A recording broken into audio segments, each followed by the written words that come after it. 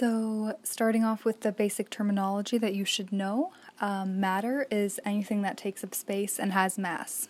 An element is a pure substance that has specific physical and chemical properties and cannot be broken into a simpler substance. An atom is the smallest unit of matter that still retains the chemical properties of the element. A molecule is two or more atoms joined together, and then you have to know the two types of forces, which are intramolecular and intermolecular. So intramolecular with an A are attractive forces that hold atoms within a molecule, while intermolecular forces with an E are forces that exist between molecules and affect physical properties of the substance. Make sure you know that. That's going to be important for the DAT for sure. And then monomers are single molecules that can potentially polymerize, and polymers are substances made up of many monomers joined together. Okay, so now we're going to jump into carbohydrates.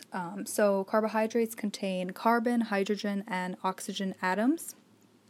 They can come in the form of monosaccharides, disaccharides, and polysaccharides.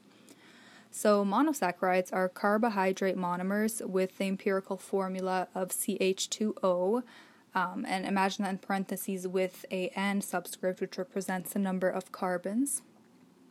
And then there's a few things that you need to memorize. So you have to know that ribose is a 5-carbon monosaccharide, that fructose is a 6-carbon monosaccharide, and that glucose is a 6-carbon monosaccharide. Glucose and fructose are isomers of each other, so that means that they have the same chemical formula but a different arrangement of atoms. Disaccharides contain 2 monosaccharides joined together by a glycosidic bond. It is the result of a dehydration, aka condensation reaction, where a water molecule leaves and a covalent bond forms. Also remember, covalent bonds are the strongest ones that there are. A hydrolysis reaction is the opposite, through which the covalent bond is broken by the addition of water. So make sure you know that difference between dehydration and hydrolysis reactions. You also have to memorize that sucrose is glucose plus fructose, lactose is galactose plus glucose, and maltose is glucose plus glucose. So all of them have glucose, is just a matter of the other sugar being different. So polysaccharides contain many monosaccharides connected by glycosidic bonds into a long polymer. You also should memorize that starch is energy storage for plants and is an alpha-bonded polysaccharide, and also know that linear starch is called amylose, while the branched form is amylopectin. Glycogen is energy storage for humans and is an alpha-bonded polysaccharide, and it has much more branching than starch, so it's going to be able to release that energy a lot faster. So that's that. And then cellulose is a structural component in plant cell walls, and it is a beta-bonded polysaccharide, and its linear strands packed rigidly in parallel. Chitin is a structural component in the cell walls of fungi and insect exoskeletons. It is a beta-bonded polysaccharide with nitrogen added to the monomer. Okay, on to proteins. So proteins contain carbon, hydrogen, oxygen, and nitrogen atoms. These atoms combine to form amino acids, which link together to build polypeptides or proteins. Amino acids are the monomers of proteins within the amino acid structure. So remember, an amino acid is made up of an amino group, which is an N with 3 H's on it, and then there's a hydrogen, there's an R group, and there's a carboxyl group. So the R group is the thing that varies among the different amino acids. There are 20 different kinds of amino acids, each with a different R group. I'd recommend memorizing which ones are aromatic, because that might show up. And also, of course, know the essential amino acids. So polypeptides are polymers of amino acids and are joined by peptide bonds through dehydration, aka condensation reactions, and again, hydrolysis reactions break these bonds. The N-terminus, aka amino terminus of a polypeptide, is the side that ends with the last amino acid's amino group. The C-terminus also called the carboxyl terminus of a polypeptide, is the side that ends with the last amino acid's carboxyl group. So next, let's see, we'll go over protein structure. This is a very important topic to know for sure. Definitely saw questions on my DAT exam on this topic. So the primary structure is the amino acid sequence. And the secondary structure is intermolecular forces between the polypeptide backbone. So not the R groups, but it's the intermolecular forces between the polypeptide due to hydrogen bonding. It forms alpha helices or beta pleated sheets. So you're going to see both alpha helices and beta pleated sheets in the secondary structure. The tertiary structure is the 3D structure, and this is when the protein becomes active due to interactions between R groups. So the tertiary structure can create hydrophobic or hydrophilic spaces between the R groups. Disulfide bonds may also be created by the covalent bonding. In the quaternary structure, sorry if I'm butchering that pronunciation, but the quaternary structure is multiple polypeptide chains coming together to form one protein. Alright, and proteins can also be classified based on structure as fibrous, globular, or intermediate. When looking at protein composition, they can be simple, meaning amino acids only, or conjugated, meaning amino acids plus other components. Protein denaturation describes the loss of protein function and higher order structures. Only the primary structure is unaffected. Some reasons a protein will denature is the result of high or low temperatures, pH changes, and salt concentrations.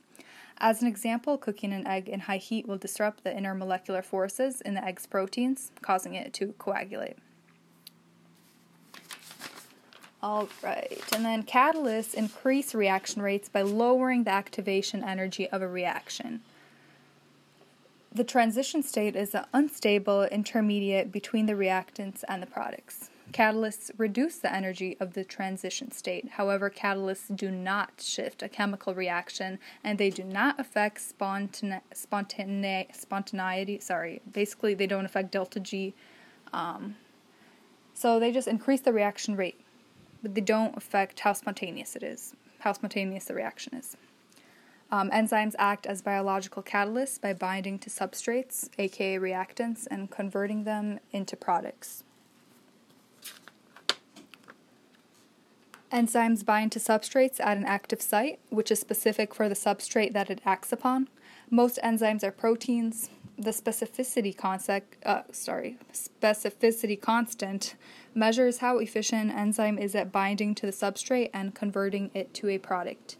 The induced fit theory describes how the active site molds itself and changes shape to fit the substrate when it binds.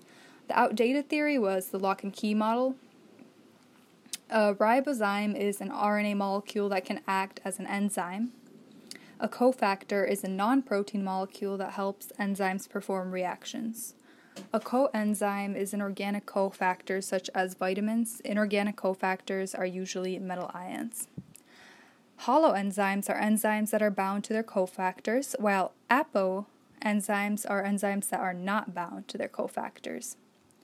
Prosthetic groups are cofactors that are tightly or covalently bound to their enzymes. Protein enzymes are susceptible to denaturation. They require optimal temperatures and pH for function. So they're really picky. It needs to be the right temperature and the right pH for them to function. Now we're going to talk about the different kinds of inhibition. This again is a topic I would highlight. So competitive inhibition, and I also encourage you to see the graph for this. Definitely know what the graph looks like for all these different kinds of inhibitions. So competitive inhibition occurs when a competitive inhibitor competes directly with the substrate for active site binding. The rate of enzyme action can be increased by adding more substrate. Non-competitive inhibition occurs when the non-competitive inhibitor binds to an allosteric site, modifying the active site. In non-competitive inhibition, the rate of enzyme action cannot be increased by adding more substrate. An enzyme kinetics plot, which again I encourage you to take a look at, can be used to visualize how inhibitors affect enzymes. Below, yada yada, so there's a graph here that I'm looking at, but of course you don't have that in front of you probably, so I'd encourage you to look it up and just see what the different graphs look like for a normal enzyme, for competitive and non-competitive inhibitors, and know what Vmax means. Look up the Lineweaver-Burke plot at your leisure. All right. So, and also know that with competitive inhibition, that's where the Km increases while the Vmax stays the same. And in non-competitive inhibition, that's when the Km stays the same while Vmax decreases. And again, so the Km is the short for the Michaelis constant, which is the substrate concentration at which the velocity is 50% of the maximum reaction velocity. And so Vmax is the 50% of the maximum reaction velocity. And you definitely have to see the graph for this one. It's a bit hard to explain without seeing the visual. Okay, so what's next here? So our next topic is lipids. And then we have nucleic acids, fundamentals of biology, and then we'll wrap up chapter 2. Okay, so lipids contain carbon, hydrogen, and oxygen. Like carbohydrates, however, they have long hydrocarbon tails, making them very hydrophobic. Triacylglycerol, aka triglyceride, is a lipid molecule with a glycerol backbone and 3 fatty acids. Glycerol and the 3 fatty acids are connected by ester linkages. Saturated fatty acids have no double bonds and as a result pack tightly, so they're solid at room temperature. And the way that I remember this is by imagining that they're saturated with hydrogen, so there's no double bonds. Unsaturated fatty acids have double bonds. They can be divided into monounsaturated fatty acids, which is one double bond, and then polyunsaturated fatty acids, which is 2 or more double bonds. Cis-unsaturated fatty acids have kinks that cause the hydrocarbon tails to bend, and as a result, they do not pack tightly, while trans-unsaturated fatty acids have straighter hydrocarbon tails, so they do pack tightly. Phospholipids are lipid molecules that have a glycerol backbone, one phosphate group, and 2 fatty acids. The phosphate group is polar, while the fatty acids are nonpolar. As a result, they are amphipathic, meaning they're both hydrophobic and hydrophilic. So the word is amphipathic, both hydrophobic and hydrophilic. Furthermore, they spontaneously assemble into a lipid bilayer. So yep, we know that phospholipids are an important part of the membrane. Alright, so cholesterol is also a lipid molecule that is a component of the cell membrane and is also amphipathic.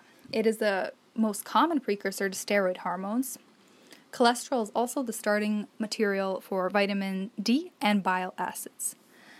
Okay, so next we're going to talk about factors that influence membrane fluidity. So temperature is one of them. So the 3 of them are temperature, cholesterol, and degrees of unsaturation. So these are all things that will influence membrane fluidity. So beginning with temperature, an increase in temperature increases fluidity while decrease in temperature decreases fluidity. Cholesterol, it holds the membrane together at high temperatures and keeps the membrane fluid at low temperatures. When it comes to degrees of unsaturation, saturated fatty acids pack more tightly than unsaturated fatty acids which have double bonds that may introduce kinks. Lipoproteins allow the transport of lipid molecules in the bloodstream due to an outer coat of phospholipids, cholesterol, and proteins. Low-density lipoproteins, LDLs, are low protein density and deliver cholesterol to peripheral tissues. It's also the bad cholesterol, so the way I remember is keep LDL low because it's a bad one. You don't want to have a lot of LDL. Bad cholesterol and vessel blockage can occur, aka heart disease. Okay, so high density lipoproteins, aka the good ones, the HDLs, take cholesterol away from peripheral tissues because they deliver cholesterol to the liver to make bile. So it reduces blood lipid levels. Waxes are simple lipids that have long fatty acids connected to monohydroxy alcohols. That just means that they contain a single hydroxyl group through ester linkages. So waxes are hydrophobic and used often mainly as hydrophobic protective coatings. Next, we have carotenoids, which are lipid derivatives containing long carbon chains with conjugated double bonds and 6-membered rings at each end. They function mainly as pigments. So you'd see carotenoids like in carrots and stuff like that, and leaves in the fall. That orange/reddish pigment is due to carotenoids and things like xanthophyll. Okay, next there's nucleic acids. So let's talk a little bit about nucleic acids. They contain carbon, hydrogen, oxygen, nitrogen, and phosphorus atoms. They contain nucleotide monomers that build into DNA and RNA.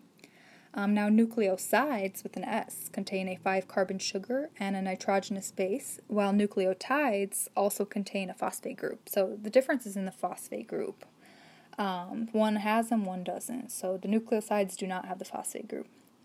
Deoxyribose sugars, like DNA, contain hydrogen at the 2nd carbon, while ribose 5-carbon sugars, like an RNA, contain a hydroxyl group at the 2 carbon. So, and then also know adenine is A, thymine T, cytosine C, and guanine G are the nucleotides in DNA, and that uracil replaces the T, the thymine in RNA.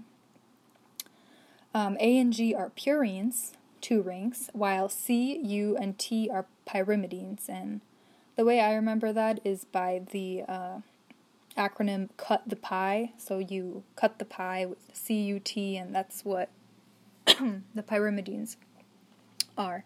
So the pyrimidines have 1 ring.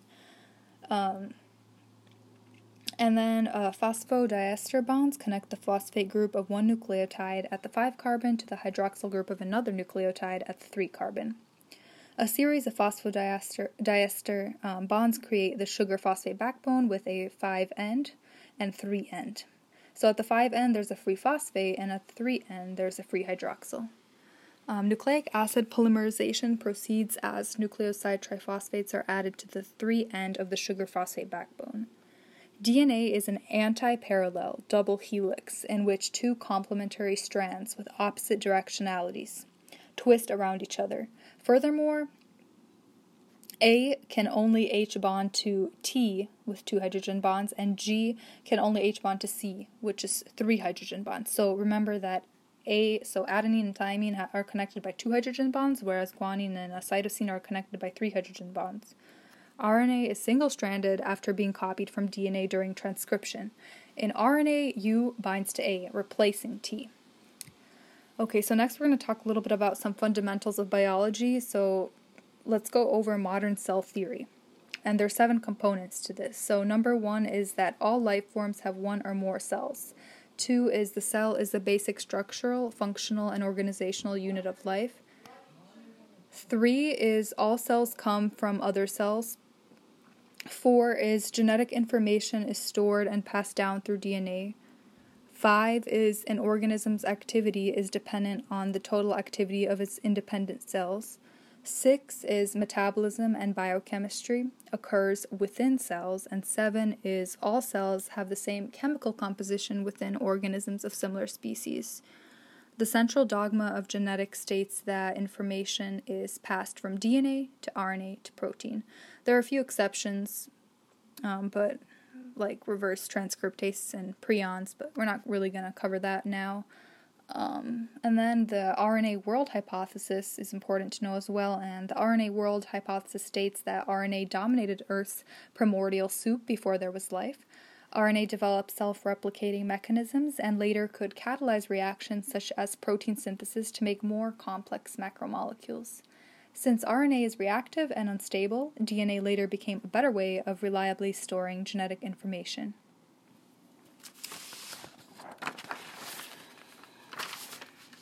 Alright, and that wraps up Chapter 1. So today we covered some fundamentals of biology, modern cell theory, the central dogma of genetics, the RNA world hypothesis. We talked about nucleic acids, we talked about lipids, proteins, carbohydrates. So there's a lot of important basics covered today. In